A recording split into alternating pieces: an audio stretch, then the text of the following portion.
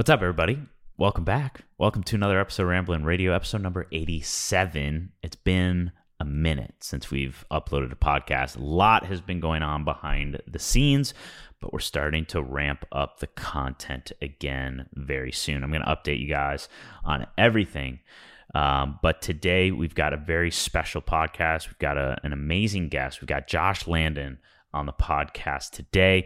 He is a serial entrepreneur, started in filmmaking, which is really fascinating. He worked on a ton of skateboarding, surfing, snowboarding documentaries, and has transitioned into this new role of his, serial entrepreneur and business owner. And he's got some incredible experience. He somewhat recently sold his first company, St. Archer, for nearly $100 million, and now he's working on Ashland Hard Seltzer, which is his new focus, and he's got about 5 other companies as well.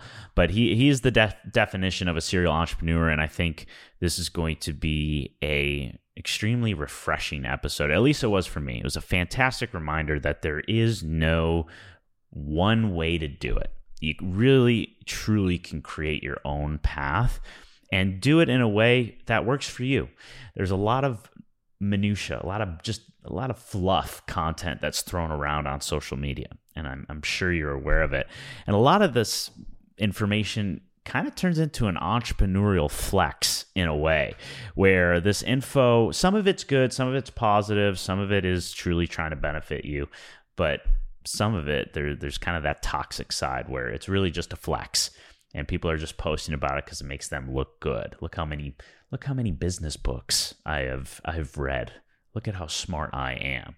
And Josh Landon hasn't read one business book, and he's more successful than most of the people on this planet. So this is just going to be a fantastic conversation. I think you're going to learn a lot, and again, it's just going to be a really nice, refreshing reminder for you. So enjoy the podcast episode. Before we get into it really quick, I am starting a new little series where I want to get you guys involved in this podcast. If you have a question for me where you think I can benefit you in your creative business with any type of business advice or relationship or creative, anything that you can think of that you think this podcast will benefit you in a way, send me a text message with your question at 847-383-7661. And if I like your question, I'm going to feature it, and I'm going to feature you on this podcast. So that's 847-383-7661. I'll put it on the screen here. If you got a question for me and you need assistance with a certain topic, send me a text message and I'll feature you on the podcast and answer your question. That's it. Enjoy today's episode with Josh Landon, and I'll see you in the next one. Peace.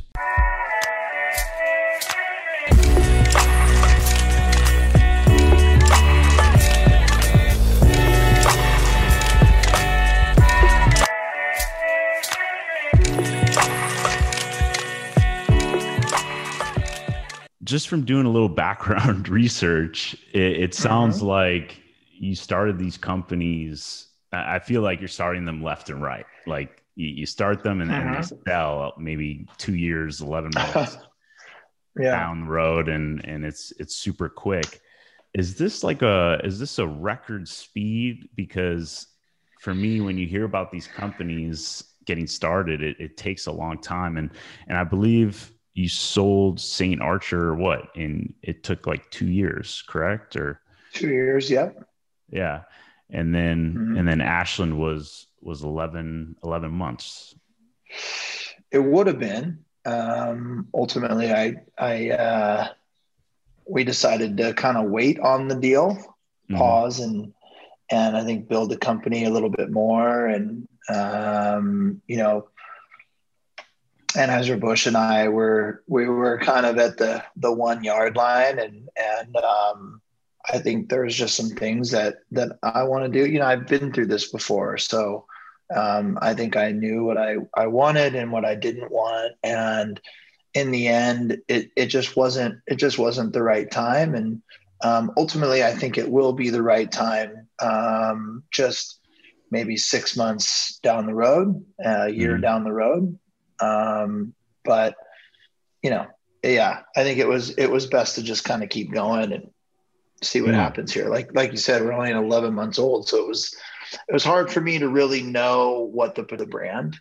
And we'd only done one capital raise, so there was definitely plenty of runway to keep going. We were only sold in 2 counties.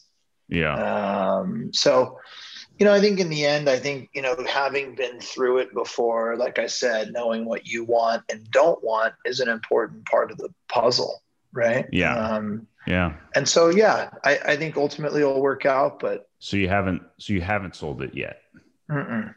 Gotcha. Still going. Still going. Okay.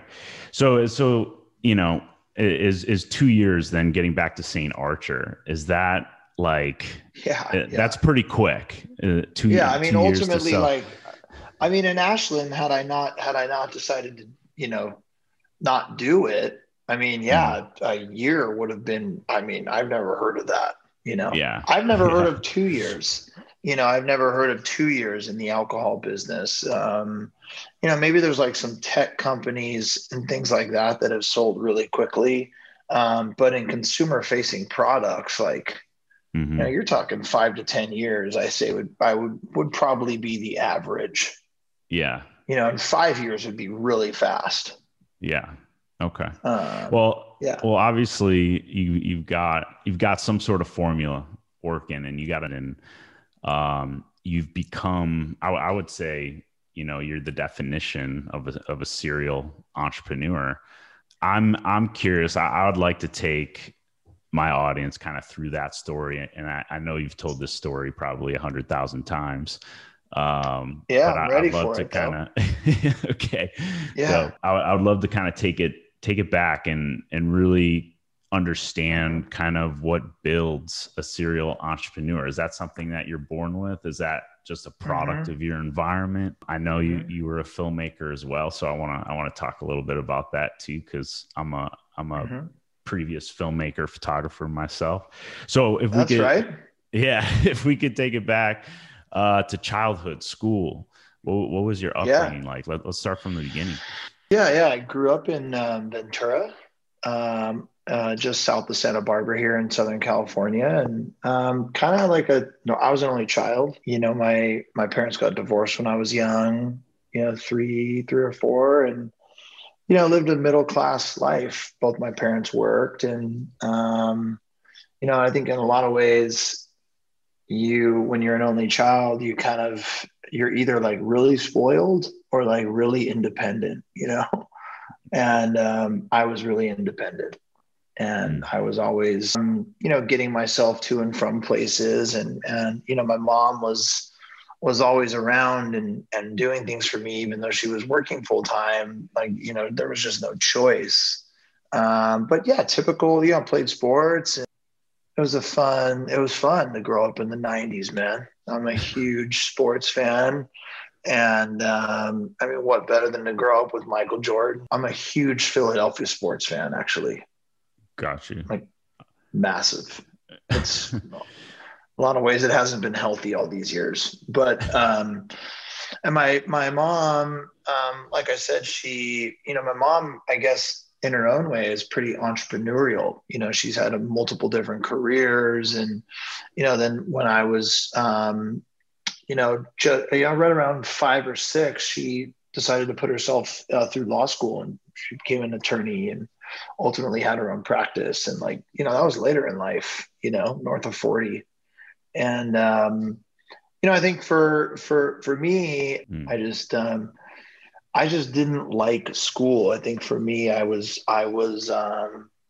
it's always been about being interested. I was just bored, school's boring. And so I was bored and didn't really, I did okay enough to get by, I think college was like something I thought I was going to do just because that's what everybody does. And as I got to my senior year of high school, I was like, I really have not a ton of interest in going to college. And is when I kind of started falling in love with surf films.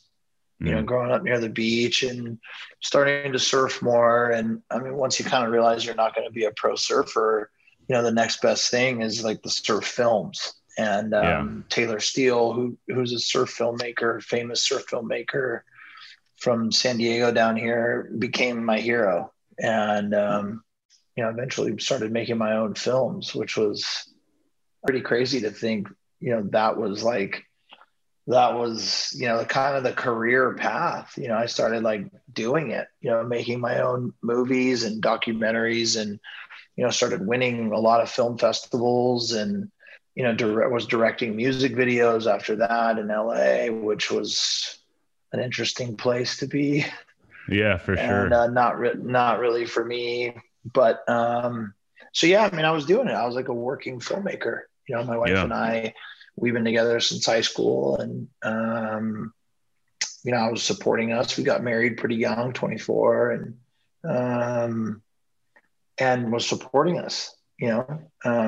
So I mean, as a filmmaker, that's not easy to do. Mm. It's not easy to be like a filmmaker as a career. It's tough. So Yeah. yeah, man,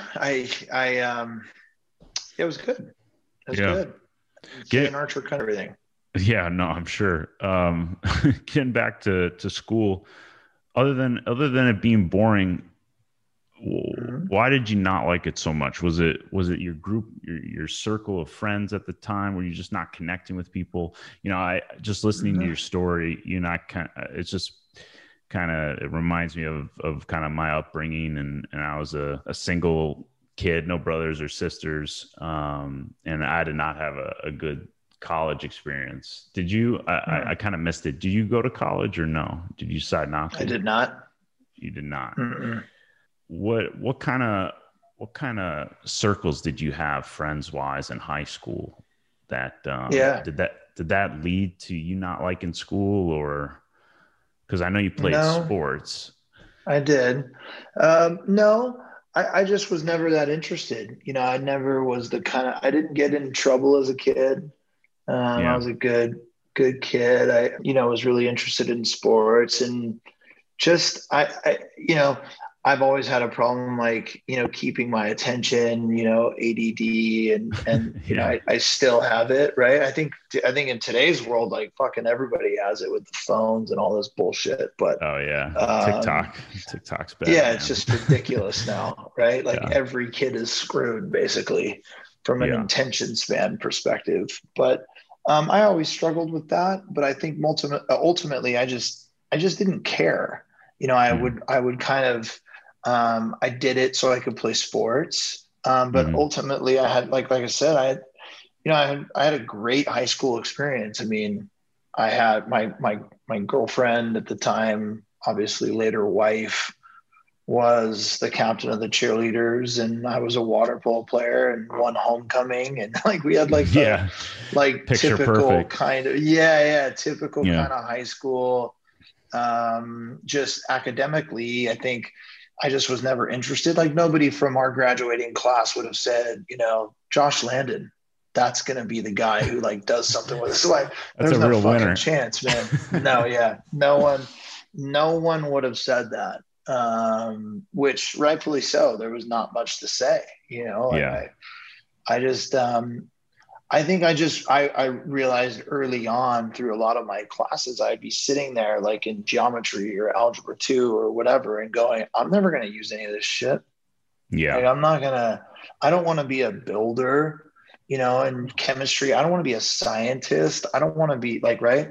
But then the Right. classes I would excel in would be like US history or world history or, things that when I would hear it and listen to the stories, it would be interesting. Yeah. I would always do well in those classes. I just would never do the homework. But when it came time to do the tests, I would always do well because I would remember everything that I enjoyed listening to. Yeah. For Um, sure.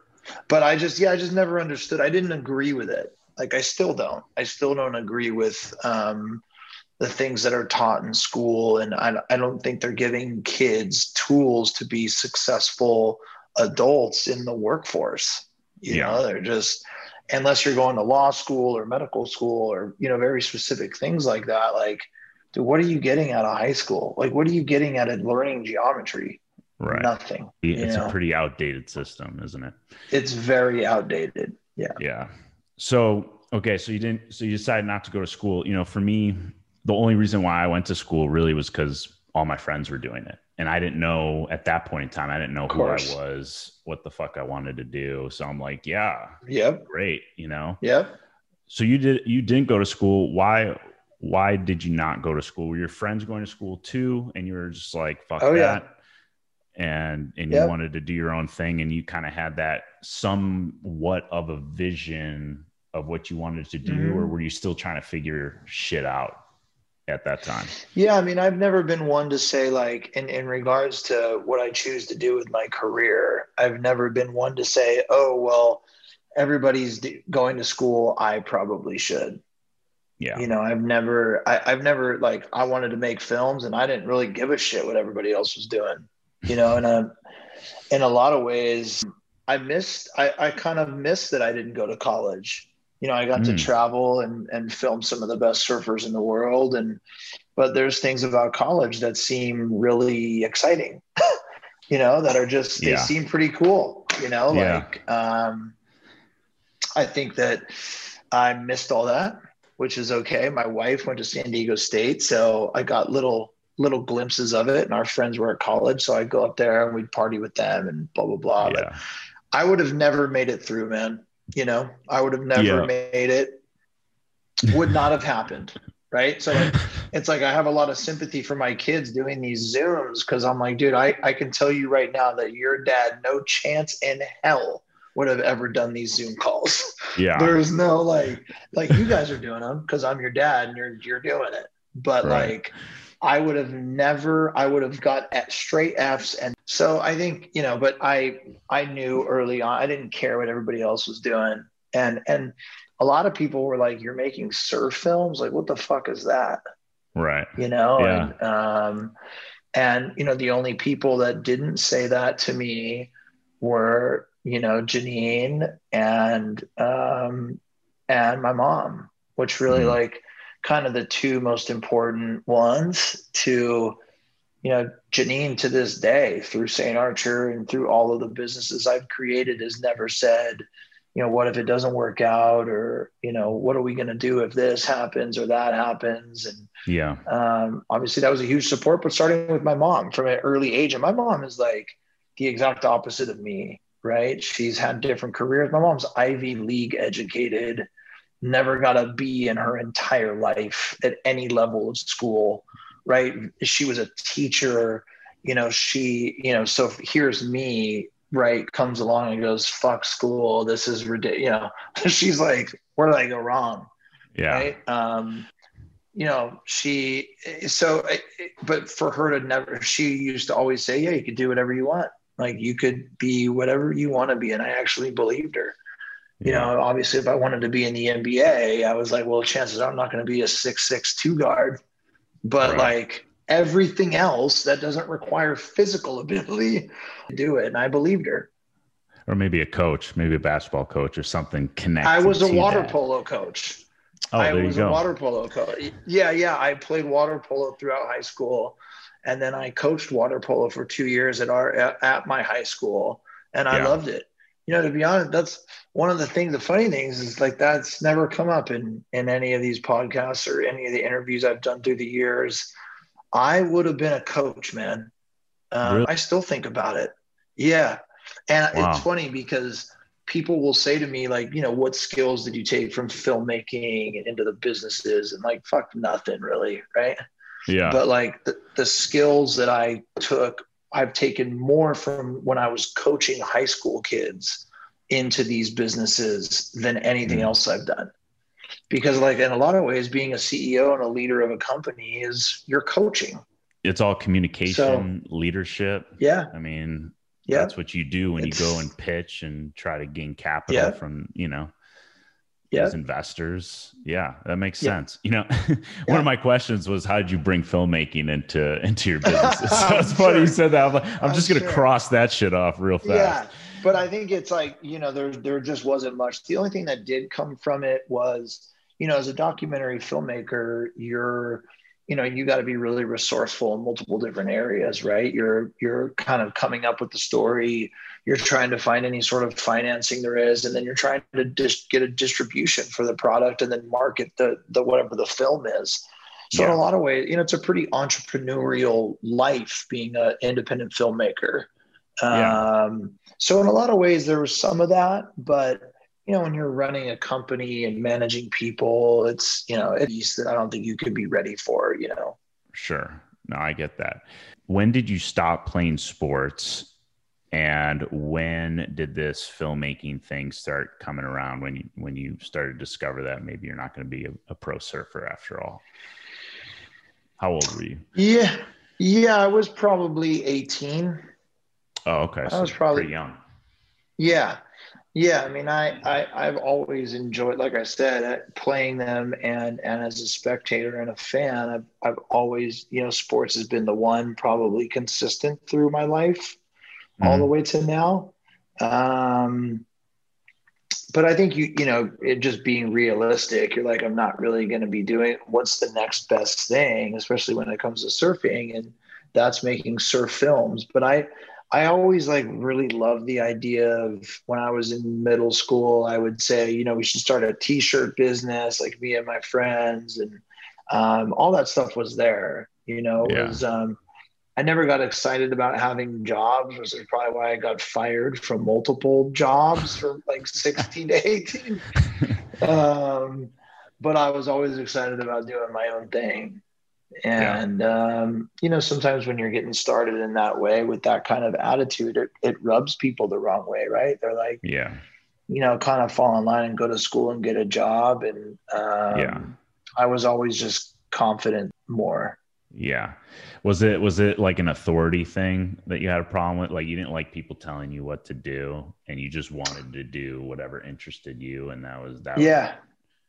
And I think and when somebody tells me, hey, if you don't go to college, you're going to be working at McDonald's till you're 35, I would say, well, fuck you. And now I'm really going to do it. Yeah. And I'm looking forward to proving you wrong.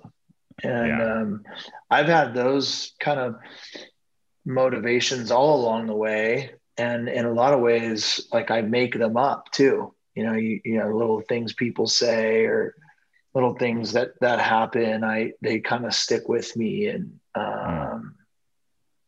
almost like an athlete in that way, right? The kind of the craziest ones, like Michael Jordan or Kobe Bryant, the guys that are, when you're that competitive, and I'm in that kind of competitive mindset, you're kind of creating, conflicts to motivate you, which is, it's funny that people are celebrated for that in business and in athletics, but really that's not a rad quality, right? That's a very stressful life. Yeah, for sure. Yeah. I'm from Chicago, so I grew up watching MJ. I mean, I was pretty young, but the best. And to find out from watching that new documentary, the Last Dance, I don't know if you saw that. Fabulous. That's got to be one of the greatest sports documentaries of all time. I just told my wife that last night, that it's the best one ever made. Yeah, I seriously. think so. Yeah. It makes you want to run through a brick wall and go get to work and not stop. It's pretty intense. Yeah. But just to, hear kind of the mental, just like you said, the little scenarios that he would make up in his head to just go insane in a game. Is that something at your level right now? Is that stuff that you're still doing mentally, is playing these little scenarios, these little mind games? Yeah, I'll hear things here and there, little slights. Even after all the success, I don't care about the success. I just hear the slight, and it'll stay there until I feel like I beat them, right? And whatever definition of that I have, I'll keep going until, one of the first investor meeting I ever had for St. Archer, I had my daughter was 3 years old and my oldest son was 6 months, and I'm swinging him in his little car seat, and I'm in this investor meeting. I don't know what the fuck I'm doing. I had no idea how to raise capital. Yeah.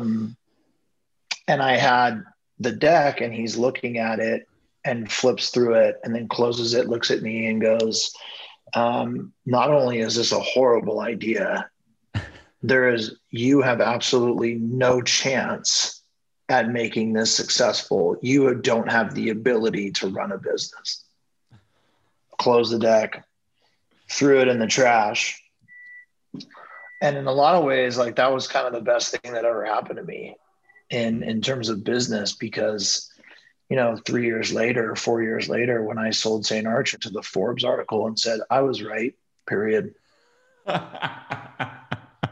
I mean, That's incredible. I'll hold on to those things for years, and think about them every day, That's amazing. Yeah. So I think, but that type of stuff that stuff wears on you too, man. It wears on you. Now I don't let it bother me as much, because I feel like I have less to prove, which has really just been a process for me. Yeah. Right. Kind of finally being proud of yourself and being content with what you've done. And then, you continue to go on because you just enjoy it, which is why I do it now. But still, when I hear things like, yeah, dude, and I could make them more dramatic. Like, I hear something and someone goes, yeah, I mean, I heard that thing's all right. In my head, they just said, fuck him. He sucks now. He's on the decline. And I'll spin it into push myself over the edge. Oh my God, that's incredible. Yeah, but like you said, there's definitely a downside to that, and it can wear you out. But for sure, yeah. But still, I wasn't expecting that. But that's that's pretty funny. Getting back to the filmmaking really quick. How long were you a filmmaker, and was there a vision beyond that, or were you like living the dream and you're like, this is it, I'm good here? No. I was a filmmaker from like 18, 19 all the way to about, I still am. I make all the films for our brands. Wow. I do. Every one. That's from awesome. St. Archer to now, I've made every one of them. I would say, about 10 years, little over 10 years. And my aspirations were be a feature film director. Yeah. I feel like I would have had a shot at it. It's funny now with these companies, now we have investors that are like, some of the more famous Hollywood folks going. Mm-hmm. We have owners of studios, and we have like the biggest agents and actors and I'm like, where the fuck were all you guys like 15 years ago? Exactly. So it's funny. It's like, it's kind of one of those things now that I wonder, if the next chapter would be me going back into filmmaking and kind of making movies again once I'm done with all these businesses. And now I know everybody there is to know. And I'm like, man, this was like the longest road possible to being able to make movies in LA. But yeah, well, now, like you said, now you have all the connections you probably could need, and that's it. Yeah. That's a wrap. It's funny. Yeah. It's funny that way. That's so funny. What were some of your biggest projects that you were really proud of? Yeah, I think the two that really were probably the biggest ones, I made a movie called Flow on the history of modern surfing, which was, Kelly Slater's life story and Tom Curran and Al Merrick, and that film did really well. And then we made a movie on this woman, Tara Dikitis, who was a pro snowboarder in the early 2000s. Made a movie on her life story that did really well too. Yeah. And those were, and then after that, I made a handful more. Made a movie on Todd Richards, who was a snowboarder from Massachusetts, and just like documentaries. But they did well in the film festivals, and ultimately that's what kind of led to music videos, like I said. And I think the natural step from there would have been, hopefully directing a feature film. But, the idea for St. Archer kind of jumped in the middle of that. Yeah, let's talk about it. So, what was the tipping point? Because you said that was kind of a dream job, and you were feeling really good about it. And what kind of tipped you over to St. Archer and made you leave the filmmaking stuff? Yeah, I mean, I always ultimately wanted to do something with my friends, I think, and build a business. Like I said early on, middle school with the T-shirts and that whole deal, and it's always been there in the back of my mind, and wanting to do something bigger and build a business. That was always attractive. I was always attracted to business in so many different ways. And then I had the idea when a friend of mine was asked to invest in a tequila business and be an ambassador for it. And I suggested that he do beer instead, and the light bulb went off. And I said, how come there's never been a beer that's come from our culture, which is primarily rooted in skateboarding and surfing, but primarily skateboarding. I think, and then a lot of my friends were some of the best skaters in the world because of all the movies I've made, and best surfers in the world. And I knew I could kind of bring everybody together. And at that time, it wasn't, really common for people to just invest in businesses and kind of get equity. So St. Archer really was a bit out of the box in that way, especially for companies that are outside of our like immediate culture of board decks and clothing and shoes and accessories, whatever. Alcohol was kind of on the fringe, but it was the one thing that everybody like universally was consuming. Yeah. So it was really just taking the formulas of all the brands that our friends have built through the years and just applying it to an alcohol business. The only problem is I wasn't a brewer and I didn't know anything about beer, and I didn't know anybody in the beer business. Yeah. So I was like, I want to do a craft brewery, but I don't know anything about anything. But how hard could it be? It was fucking really hard. But well, so yeah. I want to get into it. Why? Skateboarding, I'm not super deep into the culture, but I know how much influence they had on clothing and shoes and just so many different things. Why don't you think there was an alcohol company ever? I think it was just outside the box. I think people that are, within skateboarding and surfing are just like, that's what they focus on. Right. And I think skateboarding is the biggest cultural needle mover there is. Skateboarding is insanely influential in so many different areas. And I think, I think companies had tried to make an impression on our culture, everything from Bud Light to Pabst, and all the Mexican beers. And it's just nobody cares, right? Like nobody cares. It's not authentic and it's not from us, right? That's the difference.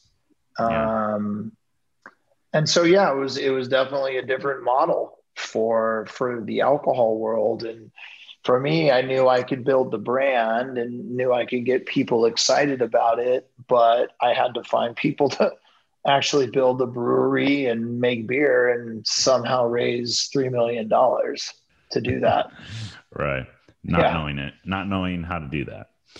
Or knowing what to even say to people, I don't think a lot of people are even willing to take that risk, especially not knowing how to do something. I mean, people that are logical would immediately just, not even try.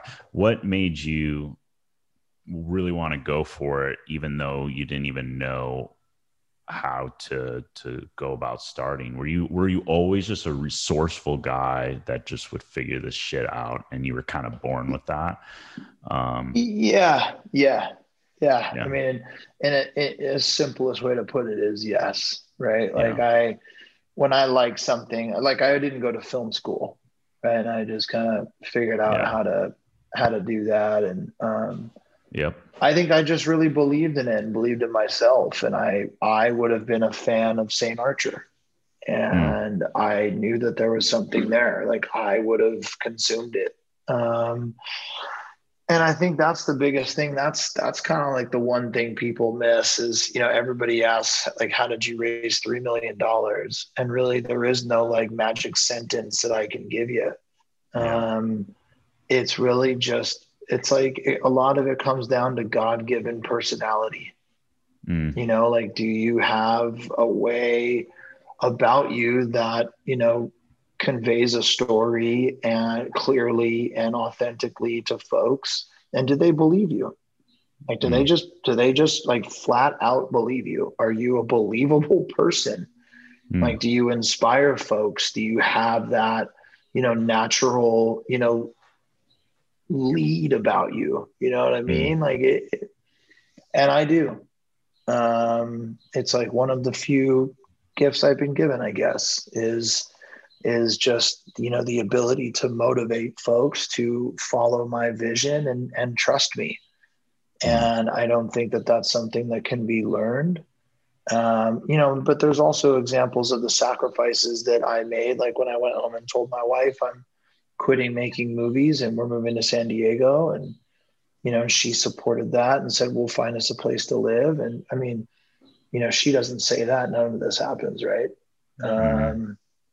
But, I think when you sit in front of somebody and you tell them, hey, I just moved my family here, like your back's up against the wall. And when you're telling a story that, about this new business that you believe in, and you're like, I just moved my family here. I got 2 little kids. I have a wife. Like, I have to figure this out. And people are like, fuck, I got 20 grand. You know what I mean? Like, yeah, they're just believing in me. That's the thing is like, people want to sell their product, but dude, they're buying into you, Mm. right? Like no one that invested in St. Archer knew anything about craft beer or the beer business in general. All of the companies that I've created since, they don't know anything about hard seltzer or canned cocktails, or they Mm. don't know anything about that shit. They just believe me. Mm. And, I think that's what I tell people that are in college and kind of going through business school or whatever they're trying to do. At the end of the day, they're not going to teach you shit at business school that you're going to apply to the real world of building a business. Maybe Yeah. like certain things, maybe like some processes, but they're not going to teach you how to do it. And I always tell them, take that time to really look yourself in the mirror and be honest with yourself. Forget wanting to sound sexy by telling someone that you're an entrepreneur. Forget about all that. Yeah. Like, are you an employee? Are you a business owner that owns a business for 25 years and that's your career? Or are you a serial entrepreneur like I am? And it's not right or wrong or good or bad. It's just, who are you? Mm. Like some people really excel as employees and go Mm. on to be insanely successful people. And some people are really successful owning and operating a single business. And then some Mm. people are really successful creating multiple businesses and, all these different things. But I think that's one thing that people miss. They listen to podcasts and they listen to this and that or read this book and like saying, yeah, I'm an entrepreneur. And I can't even tell you how many people say they're a fucking entrepreneur. I'm like, how many businesses have you built? None. They haven't done shit, and like maybe that's just not you. But I think in today's world of this kind of obsession with self-promotion, I think Yeah. people want to say the sexiest thing. Yeah. But, and like in a lot of ways, like podcasts and things like this, and they're not about like superstar employees who like started in the mailroom and then just ended up being the CFO, dude, making, tons of money, insanely successful. Nobody tells that story, Yeah. but like, yeah, no one tells it. Yeah. How did you know you were a serial entrepreneur? Was it because after St. Archer, once it sold, you were on to the next thing, and that was like, you kind of just knew you had this thing, you crushed it out of the park, and now you had to get that hit again almost, if that makes sense. Yeah, no, for sure. I think when I noticed it was when the money hit my account, I didn't feel anything. I Mm, wasn't like proud, or I didn't even really react. I actually noticed it in the moment. Like you're not even, and no smile, no nothing. mm, And I think in that moment realized that a lot of the reason why I wanted to sell St. Archer was to see how I would feel. I mm, wanted to see if I would be motivated by the money. Are you motivated by building a business? What are you motivated by? Like what gets you going? And for me, the money had nothing to do with it. It's really just to compete at the mm. highest level and build brands to compete with the biggest brands. And Yeah. when a lot of people make money and then they realize who they are and they go, dude, I'm good. Just bought a nice house. My family's good. We got a couple nice cars. We go on vacation. I'm done. For Mm, me, I didn't give a shit about any of that. I just wanted to compete again. And mm. so that's all it was. I just wanted to keep going and building businesses that had state. Do you think you didn't feel like you were so stunned by the money because deep down you knew it was going to happen anyways? Yeah, it's funny. Like a lot of people ask, are you so surprised that this has happened and like, it's hard to say, because it can sound insanely arrogant and there's no arrogance. It was really just confidence. Like I always knew I would be successful at something. Yeah. Like I knew that I was going to do something. I might not have had all the answers, but I knew that I would not be just like a run of the mill dude that works 9 to 5 and punches the Mm, clock. And those are all my best friends. mm, Like it just wasn't me.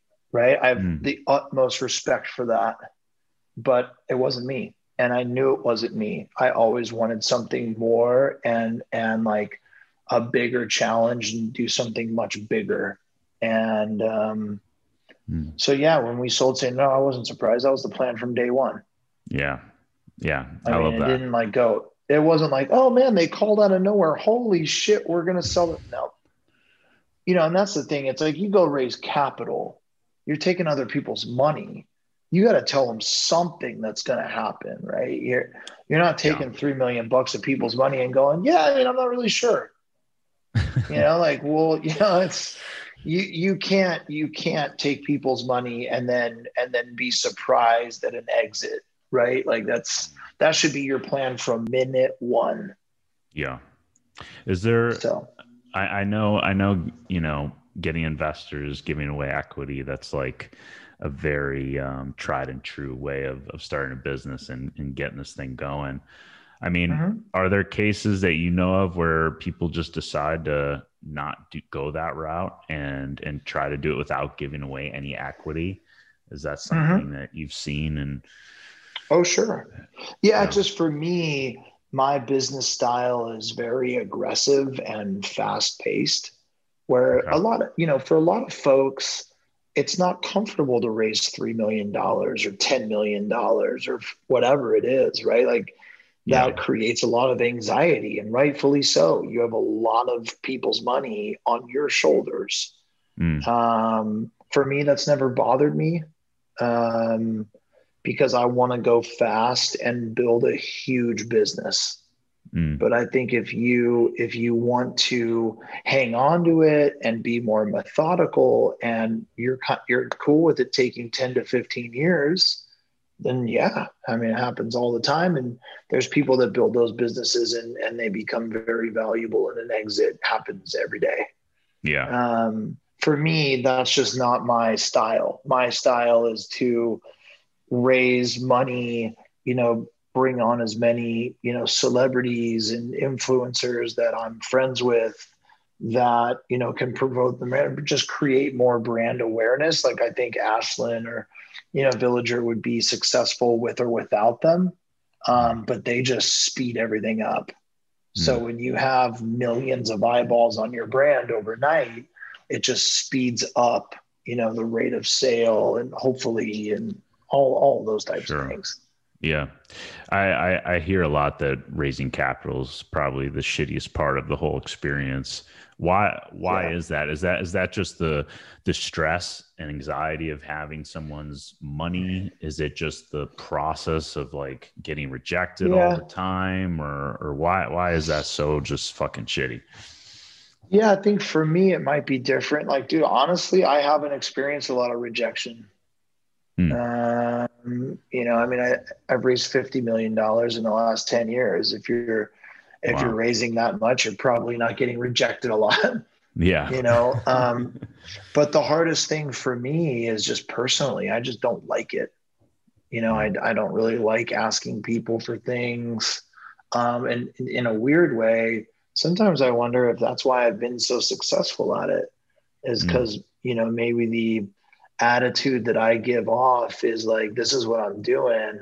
I'd be stoked to have you a part of it. But if you don't want to, I don't give a fuck either. Take it or leave it.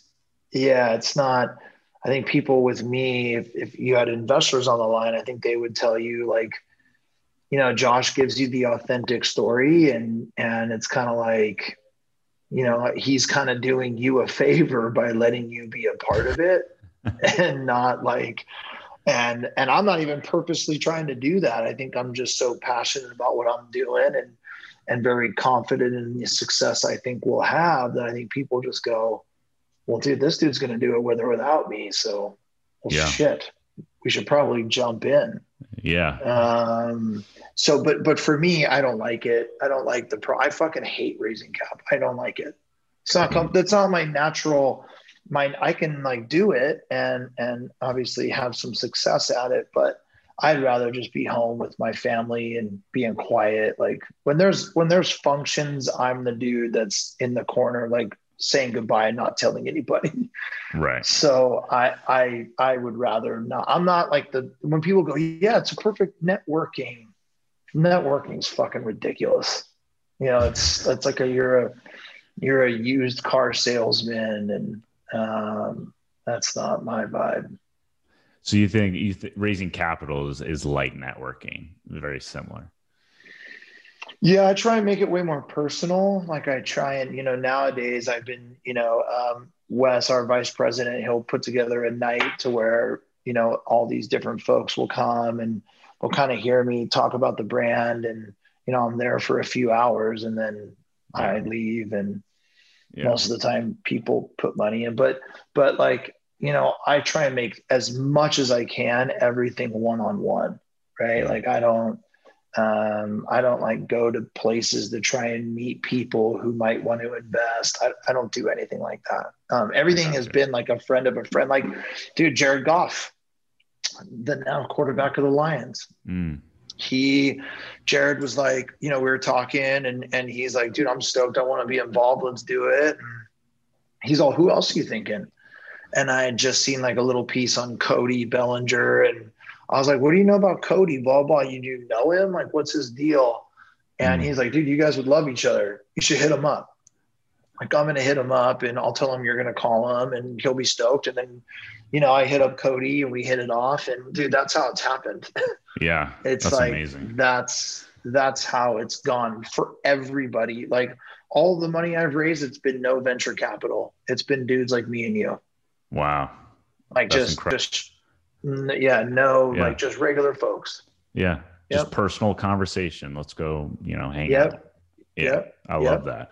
So, okay. So you got rejected your first investor meeting, you said, right? I know you were playing mind games with yourself after that moment, but how, how did you pivot? What did you change? Was there like something that you felt like you did wrong in that moment? Because the people that we have listening to this podcast are pitching themselves to brands like Archer, Village, all these brands Mm-hmm. to get hired to do film work and design work and freelancers and things. Mm-hmm. So Mm-hmm. what did you start doing differently that you found out in that first meeting? Was it just the person that was just a Mm-hmm. big fuck no, or was it something maybe Mm-hmm. you were doing that you could have improved on? Yeah, I mean, I think anytime repetition, you're going to get more polished, right? And but I didn't change anything. I just kind of stuck to my guns and was like, no, man, this is it. Mm, Like this is going to be a good thing, and I don't care what he says. And like, I think, but I've taken suggestions, I mean, all along the way from multiple folks. So I've never been like, I have a small group of friends that, mostly my wife, who has a lot of input on the businesses and decisions that I make.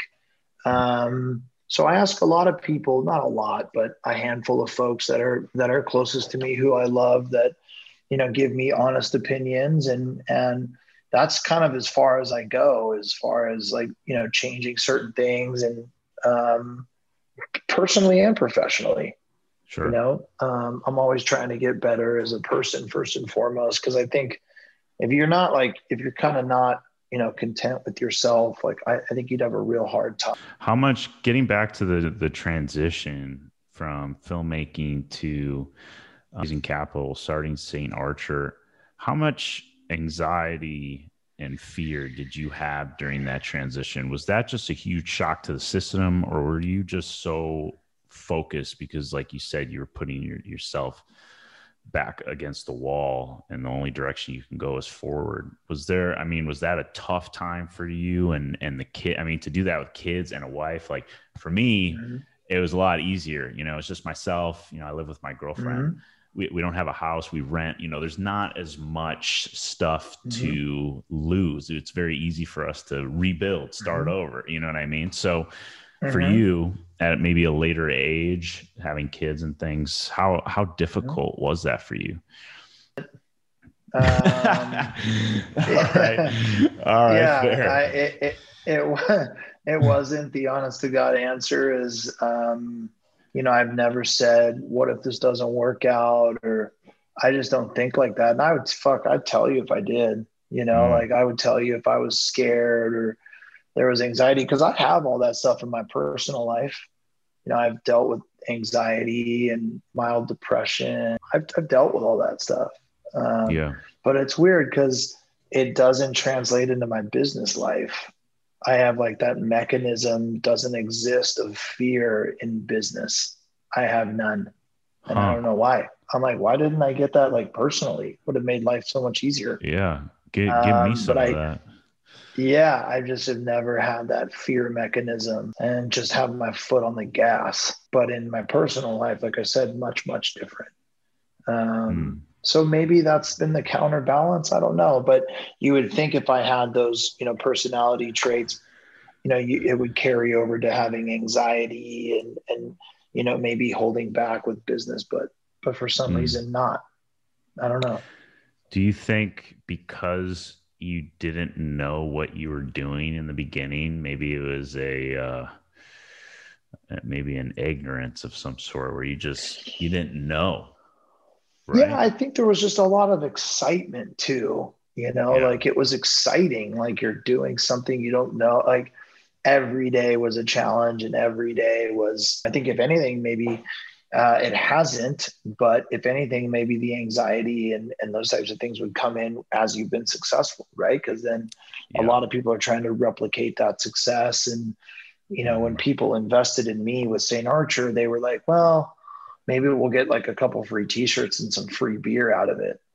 right. Now people are investing me trying to like take them to retirement, right? Mm, So it's a completely different set of expectations. And fortunately for me, I've been able to kind of block that out and focus on what the goals are. And yeah. it's hard though. The noise is much louder now, right? There's Yeah. when you're successful, it's funny, when you're successful, people want to give you their opinion more often Mm, because their own insecurities, they want to like feel like they want to go to your level or bring you down to their level, mm, whether it's brought on by yourself or not. Like, I never ask people, and they want to bring you down to their level. yeah. They want to have some kind of input and make For themselves sure. feel better. Always. Yeah. Jesus. Yeah. Always. I get that. You know, I think kind of staying in that time period, you know, a lot of people are afraid to make the wrong decision and kind of let themselves evolve. It sounds like you wore a lot of hats, you know, you had a lot of different jobs. Did you get something from each and every single one of those jobs that you feel like supported you and got you where you are now, or not really? Probably not. Obviously, filmmaking, yes, because all of the friends I met through those years were ultimately, a majority of them were investors in St. Archer. So I mean, that was a huge deal. I mean, everything I did, from when I was 18 years old, was kind of the story that needed to be built, to get to St. Archer. So Right. that's what's funny is when people go, "Yeah, it was overnight." I'm like, not really. Hmm. Like there was a lot that was not like paved the way for that to happen. So you got your 3 million, and I don't know, just from what you've told me so far, I'm gonna say that wasn't a big shock. Maybe not. it, Um, it kind of. I mean, anytime you get that much money, you're like, wow, like we actually yeah. did it. Holy shit. Okay. So Like you're yeah, human. You are human. I am. I All am. right. It was like, I was expecting it, but still, like that's a lot of money, Yeah. and then you're building a brewery from scratch. Like it was it Yeah. was cool, man. I Yeah. didn't take any of it for granted. When did you know it was special? When sales started coming on pretty quickly, or was it just the team that you were building? What was that thing that kind of Yeah, sparked that you were like, wow, yeah. I got something? Honestly, obviously the sales in the beginning, everything started going, and we put together a really, really amazing team. Um, but I saw somebody wearing a St. Archer shirt at Disneyland, Wow. and I went, hmm, this is like maybe something pretty cool. Yeah. And and that was like 2 months in, and I was like, I still see people today, 10 years later, I see someone walking down the street with a St. Archer hoodie on. I'm all, who the fuck is that guy? Like I Yeah. still feel like I should know everybody that's wearing them. Do you go up But to it that was, person and be yeah, like, well, yo, yo, I'm dude, the a lot of fucking owner, times, dude? a lot. No, my kids do it for me. Unfortunately, now they'll like, we were at Costco a few months back, and we saw this gal putting Ashland into her cart, and of course my boys are like, that's my dad's. Right. And she just thinks I'm nuts. Like, what do you mean that's my dad? Your dad drinks that much? He calls it his own. Like, what's wrong with him? Right. Yeah. But my kids are good at that. I think a lot of people use the excuse that an industry is saturated, and so they won't even bother trying. You see it in the YouTube space. Oh, I'm not going to start a YouTube channel. Everyone's doing it. All type physical products, digital, everywhere. Sure. Obviously, you've disrupted industries that were quote unquote saturated. Sure. What would you say to someone that says, "Oh, that's too saturated. I'm not going to bother." What would you say to someone like that? I mean, that's clearly just like that's an excuse, right? Yeah, There's so many examples of folks that have debunked that theory of craft beer was as saturated as it gets, but we created something that was different, mm, and something that I just liked, and in a lot of ways, like what you like and what you're interested in, and like what you have to say. There's probably a lot of other folks out there that like it too. Like, mm, I mean, dude, look at Tesla for Christ's sake. I mean, the yeah, car industry is as saturated as it gets, and here he comes with a car that is something that he liked, and mm, the list goes on and on and on. But I think for me, I just created a beer that was aesthetically pleasing to me, with a story yeah, that I would gravitate towards. yeah, And just like looking at you could look at anything and go, how could I make this better? Or how could I make this more like tailored to what I like, yeah, and talk about the things that I like and tell the stories that I like. And I think there's more opportunity out there than people think, because as consumers, we all want to grab onto stuff that's authentic, right, like I want to gravitate towards brands that like are authentically telling a story Yeah. and I believe, right? I'm way more likely to buy that than the no bullshit. Yeah. Is that your focus, more of like the branding, how people feel about something than the Yeah. actual product itself? Yeah. Yeah. Yep. Yeah. That's what I'm best at, is building the brands, and then, putting folks around me that I trust possible. Hmm. Um, but my whole focus is the brands. How many businesses do you have in total right now? Well, I've started, gosh, since St. Arch, seven, Seven. seven since St. Archer. But right now I'm a co-founder in an alcohol distribution business here called Scout, and brewery called Harlan, and a wine business called Claxton. And then I Hmm. own Ashland, and I own a company called Villager Spirits, which is a canned cocktail business. Wow.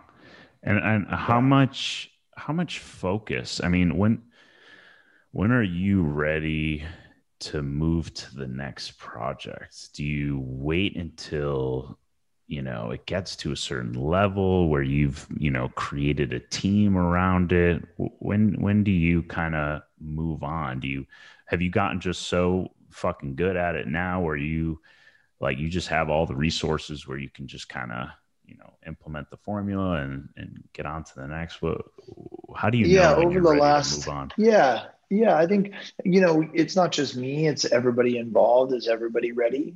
Now I have a team around me of like the folks that I trust, are that I like to be with every day, and now kind of creating an LLC that will hold all of the brands that I create, Mm, which is really exciting. And we have a great team in the field, and basically the best of the best. Um, and yeah. so now we can create brands, very affordably, and plug them into our pipeline, Mm, which is really exciting. So I think you kind of got to go, because for me it's easy. I go, let's put out a new one. Let's put out a new one. Let's put out right. Like I yeah. could keep going, but it's really the team going. Like, do they have the bandwidth right now to take on a new brand? Is everybody excited about it? Mm, So it's a collaborative thing. It's not just me. If it was just me, I would put out one every 2 months. yeah. Um, but it's is the team. That makes sense. Yeah. You think you would ever start a company that's outside of, some sort of beverage? Because it sounds like it's all beverages, Yeah. right? Some sort of beverage. Yeah. Alcohol is really, what's funny is because I'm not really that big of a drinker. Um, Oh, that's funny. Alcohol fits my personality the best. You can control a lot of it. You can go up and down the street and sell your brand into, various bars and restaurants, and liquor Yeah. stores, and, Yeah. independent grocery. Whereas with other industries, you can't do that. Non-alcoholic beverage, you can't do that. Food, you can't do that. I have no interest in clothes, or, and those types of things are, there's already awesome brands. Like, imagine doing a clothing brand with all my friends. It's like, dude, Supreme already exists. Right. Like there's already, they already did it. James nailed it. And, the guys at Kith nailed it, and all the different, board brands and skateboarding, they all nailed it. Yeah. Like there's nowhere else to go, in my opinion. Mm, So I think in those industries, like, being disruptive that's a different ball game, man. You have such great brands. You got to do something that's very unique and different. yeah. That's an uphill battle. But it's Not possible. something it always, there's new Always. brands that come out all the time that you're like, holy shit, where did that come from? Hmm. But it takes something special. Yeah. Um, but yeah, I don't think so. I think this is it.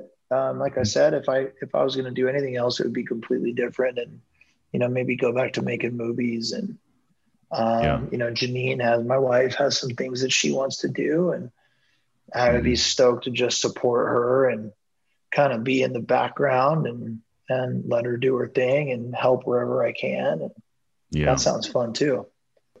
Yeah. Yeah. It's a great place to be in. How much Yeah. support has she had? I know probably just an insane amount, especially after just saying, yeah, Yeah. let's do this without even Yeah. any hesitation. I feel like, I mean, she's been there Yep. since the beginning for you. Yep. Without sounding too cliched, like in every sense of the phrase, and this wouldn't have happened without her. Mm. So, um, the support and, um, I can't even say that I would have been that supportive. Mm. I think when you're not presented with a challenge in which you have to go outside your comfort zone and support somebody unconditionally, it's easy to say what you would or would not do, Mm. right? When you, like your girlfriend, if you don't feel like you're presented with the opportunity, it's easy to say, I'd follow her anywhere. Yeah, I love her. Well, that's because you Yeah. don't think she's moving to Philly, Right. right? But then when Yeah. she comes home and goes, hey, I just got a job in Philly, let's go. Are you really going to be down? Mm. Like for real? Or were you just saying that to make yourself sound good for the last 6 months? Right. And Right. I think a lot of people, when push comes to shove, and their livelihood could be affected, it's funny how supportive they actually are, which in a lot of cases is not much. Yeah. And so for Janine to just out of nowhere go, yeah, let's go, with 2 kids and like the only family and friends we have, like that's special, man. Like Crazy. that's just not normal. And in a lot of ways, like a lot of business, a lot of dreams die with your spouse, male or female, Mm. right? Mm. Like you say, this is what I want to do. And, 9 times out of 10, I think 9 women out of 10 in that scenario would have said, you're out of your fucking mind. Yeah. We're not going anywhere. Fuck you. Like, Yeah. we're Yeah. like, how could you want to like risk everything we have for our family? Blah, blah, blah, blah. Right. And, I fortunately got the one that not only said, let's go, never said, what if it doesn't work out? Mm. What if like this happens or this or this or this? Always fucking believed that I would do it wholeheartedly and unconditionally, which is Mm. that's rare, right? Yeah. That's Zero rare. doubt. And she zero doubt, and she's been the biggest. She's the kind of, she has her fingerprints all over every brand that, people don't see that. I get all the credit, and Mm. they don't see what she does, but like the support and the opinions and Mm. I couldn't have done it. Wouldn't Yeah. have happened. Yeah, Gotta have a woman's touch. dude, for sure. I kids and I guess I would call myself a kid. I'm 28. I'm still a kid. We're afraid of relationships, I think, as an entrepreneur because of what you just said. It's like, Mhm. they're going to slow us down, girlfriend, boyfriend, partner, whoever, would you fear if you had your businesses now and you were single? I mean, is that something that you would fear, is getting into a relationship, or no? That might be something hard to answer. Yeah, I mean, it wouldn't hold me back. I think if anything, if you're in a situation where you think it would, you're probably in a bad situation, right? Yeah. But then there's all the other challenges, like we went through building these businesses and being married with kids, or, even just, being in a relationship. It's challenging. It's very straining on a relationship to, be an entrepreneur and, or start up your own business, or even go be an employee and you're working 20 hours a day, right? Like it's never easy. And there's never like, oh, if I have a relationship, there's no way it's going to happen. It's like, You just need to go fucking make it happen regardless of, I mean, that's ridiculous, right? Like that's just an excuse. Yeah. Yeah. Um, that's the thing. The funny thing is, man, like through all this, like the only difference between me and everybody else in a lot of ways is I just went out and did it. Yeah. Never made excuses and was like, I'm doing a craft beer business and I did it. I'm doing a hard seltzer. I'm doing it. I want to do a can. Just go out and fucking do it. It's really that simple, isn't it?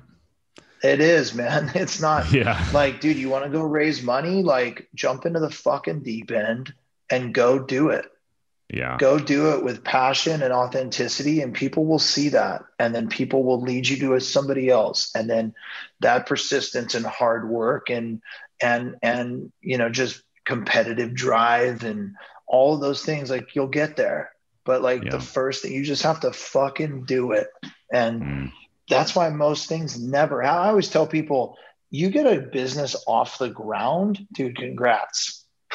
Nobody even does that. And then if you create a business that people actually give a shit about, you just did what 98% cannot. Yeah. And then, you know, you take something to an exit, you're in the, you know, 1% of the 1%. But it's, you know, to just creating a business in itself, like people just need to go out there and do it. It's not as hard as what everybody thinks it is, you know? And I don't read any of the self-help business bullshit books. I don't do any of that. I never have, never read one. I love that. Just go out and just like, I don't listen to podcasts. I don't get motivated by any of this shit. Like I'm not inspired by any other alcohol brands. Like I'm not. Just, dude, go out and do it. And don't let anything stand in your, get off the fucking gram and go do it. You know? I love it. Dude, it's just a different generation too, though, man. You know, it's a different time. Yeah. I mean, you see so many people preaching about, you know, reading every day and just consuming and consuming and consuming. And the more books you read, the smarter you're going to be, and et cetera, et cetera.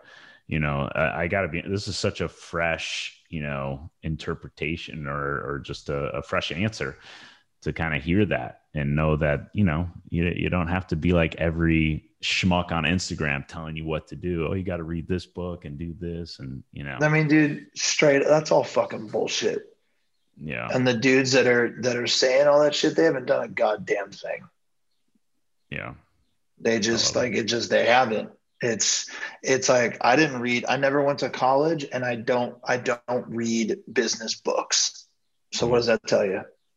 I mean, that it's like, I have a vision for what I want to do. And I'm not, like I said, like I don't read the alcohol trade websites. I don't do any of that shit, man. I look up, you know, Philly sports in the morning and have a cup of coffee and I go to work, you know. I don't look at what other brands are doing. I don't give a fuck what other brands are doing. Because if we perform at the level that we're supposed to perform at, then we're going to win. Yeah. I will say, you know, you can't do it alone. And you need some type of team. You need support. Yeah, you don't have to read a book, but you can't do it alone. Nope. Who are those people for you, either in the businesses or outside of the businesses, that were huge fucking support systems for you? Yeah. Yeah. I mean, I know all of the things that I'm not good at, you know, which is a lot of stuff. And then I know the couple of things that I'm good at. And I focus on those and I know my lane, and, you know, that's kind of that. But for me, I've had, you know, numerous of the best employees, some that are still with me, some that aren't, you know, and then outside of this, you know, fortunately for me, like my best friend, Kelly, works here, and, you know, I have the utmost trust and love and respect for him, and having that support day to day is huge here, right next to my office. And then, you know, Wes, who's the vice president of Ashland, like he's one of my closest friends in the world, and like we vacation with our families, and and like having that kind of unconditional love closest to me inside of the business is a huge deal, man. It's a really Mm. big deal knowing that people are protecting you and your business, unconditionally to the utmost degree is a really big deal. And Mm. so like for me, I would have never been able to do it. I probably, less than most have taken on, not as many roles as you typically would in the beginning. I've just hired all of the best people. Yeah. So like there's people that can take credit for a lot of the things I've done, Jeff Hansen, who came from beer, like taught me the beer business. He Mm. now is the CEO of Scout, our alcohol distribution business. I mean, he could take just as much credit for St. Archer in a lot of ways, right? Mm. So there's a lot of people like that. There's a lot of people like that that can take a lot of credit for these businesses and the success we've had for sure. Yeah. Have you had any mentors along the way, or was it just the people that you were hiring that already had previous experience in this industry? Yeah, I've never had a mentor. Um, I just kind of learned as I went along from the people that I respect, Yeah. just little bits and pieces. But that's not really my personality to like ask somebody to like show me the ropes, Mm. right? Like that's not my vibe. Or even just the people that have been there, done that, and just kind of created relationships, friendships. I mean, I have respect for the people that have done everything before me for sure. Our distributor with St. Archer was Stone. Nobody has paved the way for craft beer since the mid to late '90s than them. Mm. They paved the way for breweries like St. Archer Mm. and so many others, especially here in California. They just, kind of learning little pieces from them and what they did. And, when I do get the chance to go out to lunch with somebody like Steve Wagner, who's their founder, trying to listen as much as possible. I don't say much in Yeah. those situations. I just try and listen. And I think that's just a huge deal. But I think, a lot of people are looking for that. Like, oh yeah, I just want a mentor to like, again, it's like one more thing to kind of slow you down. Like, you don't Mm. need a mentor, man. Just get out there and fucking figure it out. Yeah. I love that. Yeah. I think people take things just way too Yeah. seriously They almost. They try overthink to, it. yeah. Yeah. Overthink it. I mean, I've Yep. been guilty of that plenty of times. And, It's easy to there's, do. It's easy to do. yeah. Yeah. And people like you and some other people in my circle just like remind me to just stay in my own fucking lane and just keep Yep. working on the vision and stop getting so Keep distracted. pushing. I mean, we're Yep. so distracted. It's such a distraction type of world we live in because of It social is. and That's for phones. sure. And That's for sure. I Yep. mean, it's pretty wild. Um, I'm obviously it doesn't affect you. What about what about work life balance? I know you've been asked that a few times. Is that even a thing that exists to get to where you are today? A work life balance. Um, yeah, I mean, I think like, through time, it was really hard in the beginning. My wife and kids know that they're the priority. Mm. And I think once that trust is in place, Janine knows that I'm only somewhere because I have to be, and I'll be there the shortest amount of time possible, right? Like Mm. if you have me for an hour, I'm there for an hour, Mm. and like they know that as soon as I can, I'm coming home. Mm. Whether that's locally at work, or that I could be in New York, or I could be in Europe. It's I'm always coming home right when I can, and that's just years of seeing that and knowing that they're important and showing that and taking the time always to put them first. Mm. But Janine also knows when we go on vacation to Hawaii or wherever we're going, I'm going to work. Like Mm. she knows I'm going to be on the phone. She knows I'm going to be doing emails and do it. Like that's what it is, Yeah. man. Yeah. Like she just knows that's part of the gig. And I try and slow it down a little bit more when we're on the road, Hmm. but I'm still going to be checking in with everybody and dealing with things as they come up. And she's never like, yeah, don't do this, or like, you're going to go for 5 days and not check your phone. She knows that's just not, I like it, like Yeah. I like it. Like, I'm not doing it because I have to. I really enjoy it. And I enjoy hearing how things are going. I enjoy the whole process. Yeah. Um, so she, we've been doing this long enough that she knows, it's Yeah. pointless to tell me, hey, you're not going to be on the phone for the next 4 days. She fucking knows that's not happening. Right. Yeah. Yeah. Sounds like Yeah. that's more of like a work life integration where you're Yeah. on vacation, yes, but the Yeah. first 2 hours of the day you're on the computer, you're on the phone, etc. Then you're going and playing with the Yeah. kids. Then you might come back, take a call, whatever. It's And that's everyday life for me in a lot of ways, like right. I'm super available. I take my kids to every sporting event. I don't miss anything. Janine and I go out to dinner. Like, it's like, it's much more realistic to go, hey, when you're out to dinner with your wife, don't be on the phone, Mm, like leave it in your pocket. Like there's nothing happening in the next hour that you need to like text somebody back. mm, Right. Like when I'm at my son's water polo game, there's nothing that's happening that's going to make me check my phone and miss what's going on. Right. Like those yeah. things are much more realistic goals. And I do all that, like Yeah. when we're all out together and we go to the movies or we go to dinner as a family or whatever, like my phone's nowhere near me. Mm, yeah.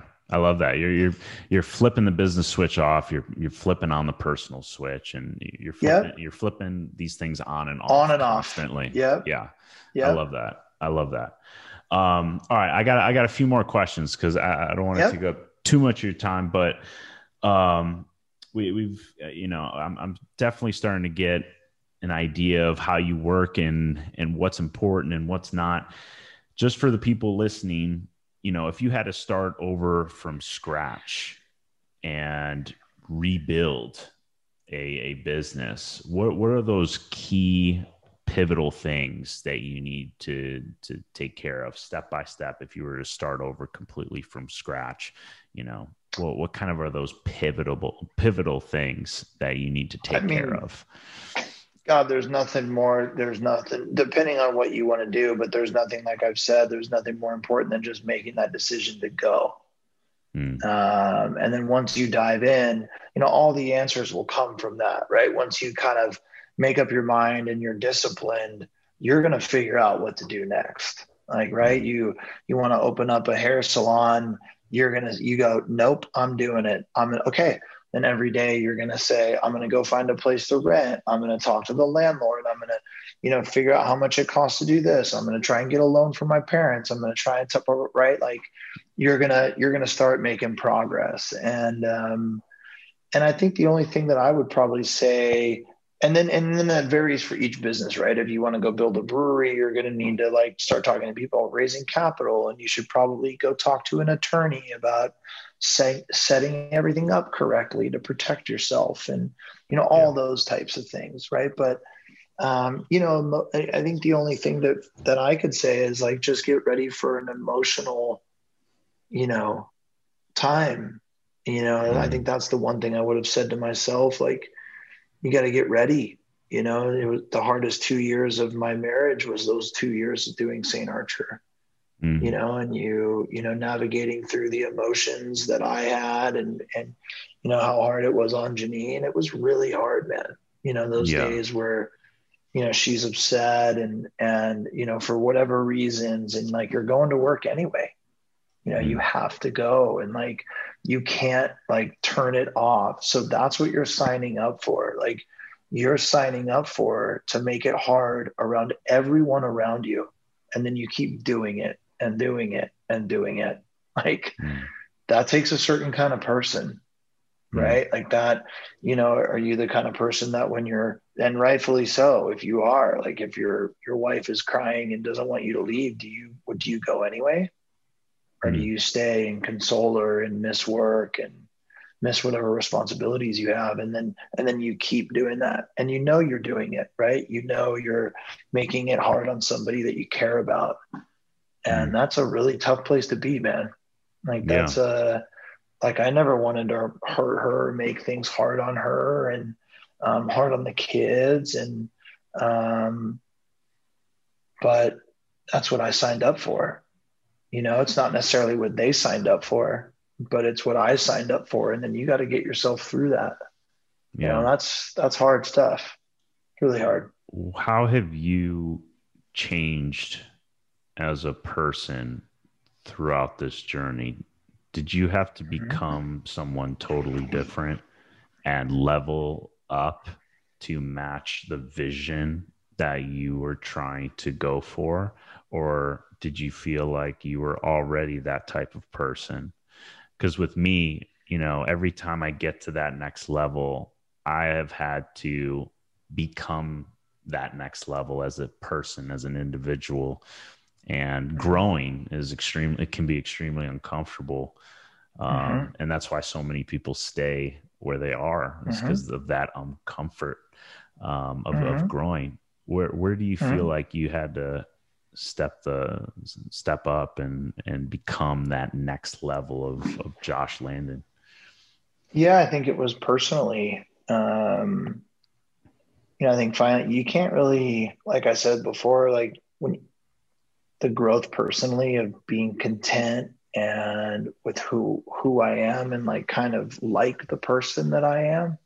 Um, I think then once you kind of get that, you really, you know, love yourself, even though it kind of sounds cheesy sometimes because so many people say that now, but it's kind of true. Like once you accept who you are and try and get better though, and still and like kind of keep progressing as a person, and Mm. maturing as a person, I think that's where the growth comes in business, right? Then you can deal with things much more calmly and succinctly and clearly, and but until you kind of settle with yourself, there's always going to be this angst.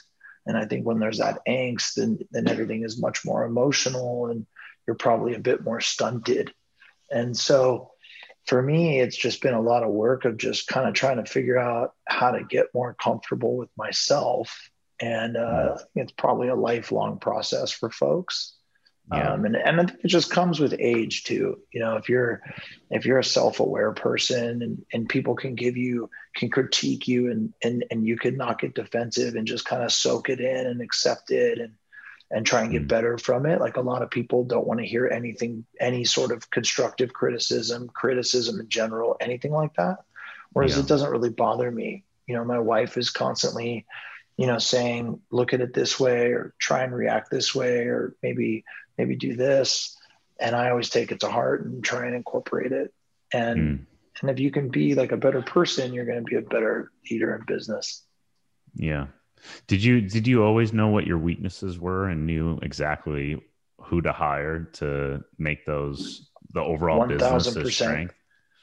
Yeah. Yeah, And not that's just even. Yeah, self-awareness. Just yeah. self-awareness. I mean, I'm not good at anything organizational. Like I'm not organized when it comes to business. I Yeah. don't. I don't like the day-to-day management of people.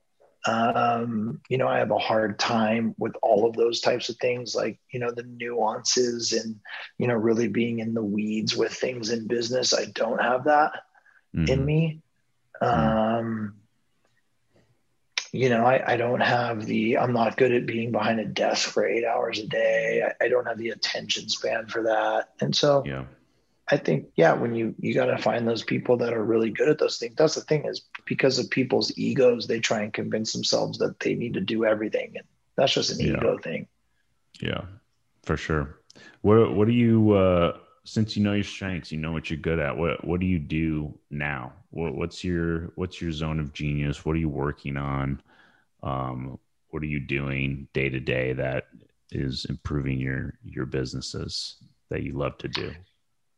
Yeah, it's constantly pushing the brands forward, coming up with new things to talk about and release into the market, and staying connected with investors and wholesalers, and figuring out, ways to grow. And that takes a lot of time. Yeah. I'm really ingrained in the brand side. So I'm constantly working on that, but like, you need to keep things fresh and evolving all the time. So that's Mhm. pretty much all I'm thinking about. And then, thinking about creating new brands, and looking at which categories are doing well, and, Mhm. always thinking about how to just keep pushing forward, and staying aggressive. And, do we need to hire people in these regions? What holes do we have in the staff? Like, all that kind of stuff is pretty much a daily ongoing thing.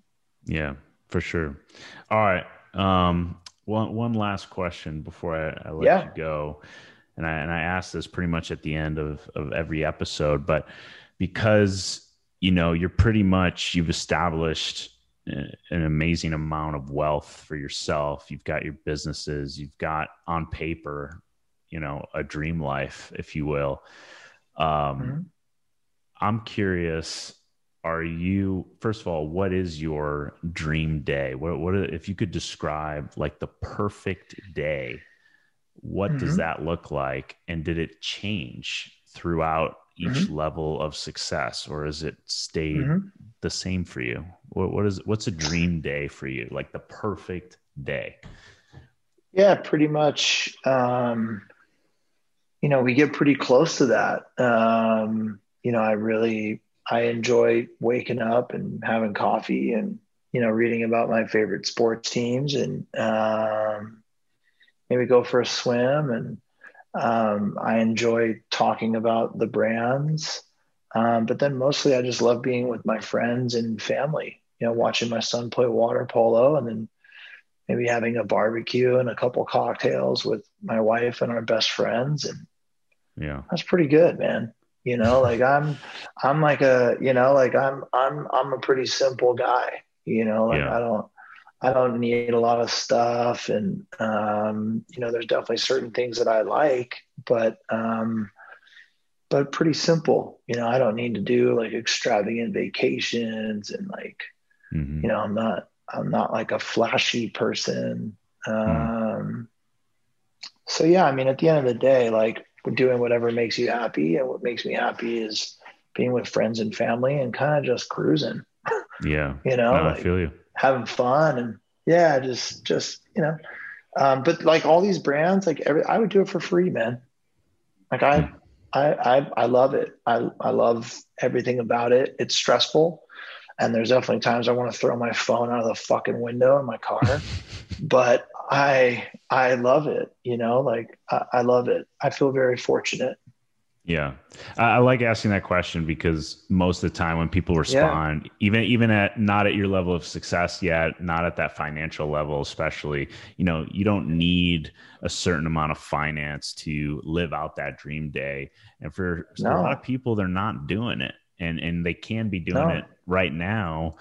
And Every that would day. Yeah. also improve their quality of life and improve Yeah. the products and business that they're working on too. 100%, man. Yeah. 100%. Anyway, anyways, Josh, thank you for this, man. Where can people follow you?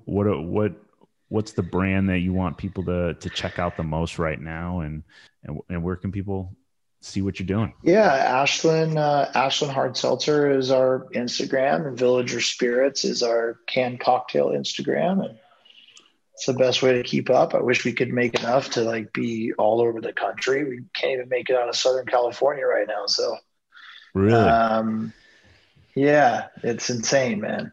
Wow. It's insane. Yeah. Wow. But yeah, those are the best places. Awesome, man. Well, thank you. I appreciate you being part of this. And I know the people that are listening are going to get a ton from this, especially because of how distracted this world is, and just kind of hearing the things that you had to say. It just simplified everything. I think it's going to be a fresh perspective and give people a lot to think about. And yeah, appreciate you, man. Thank you. Awesome, man.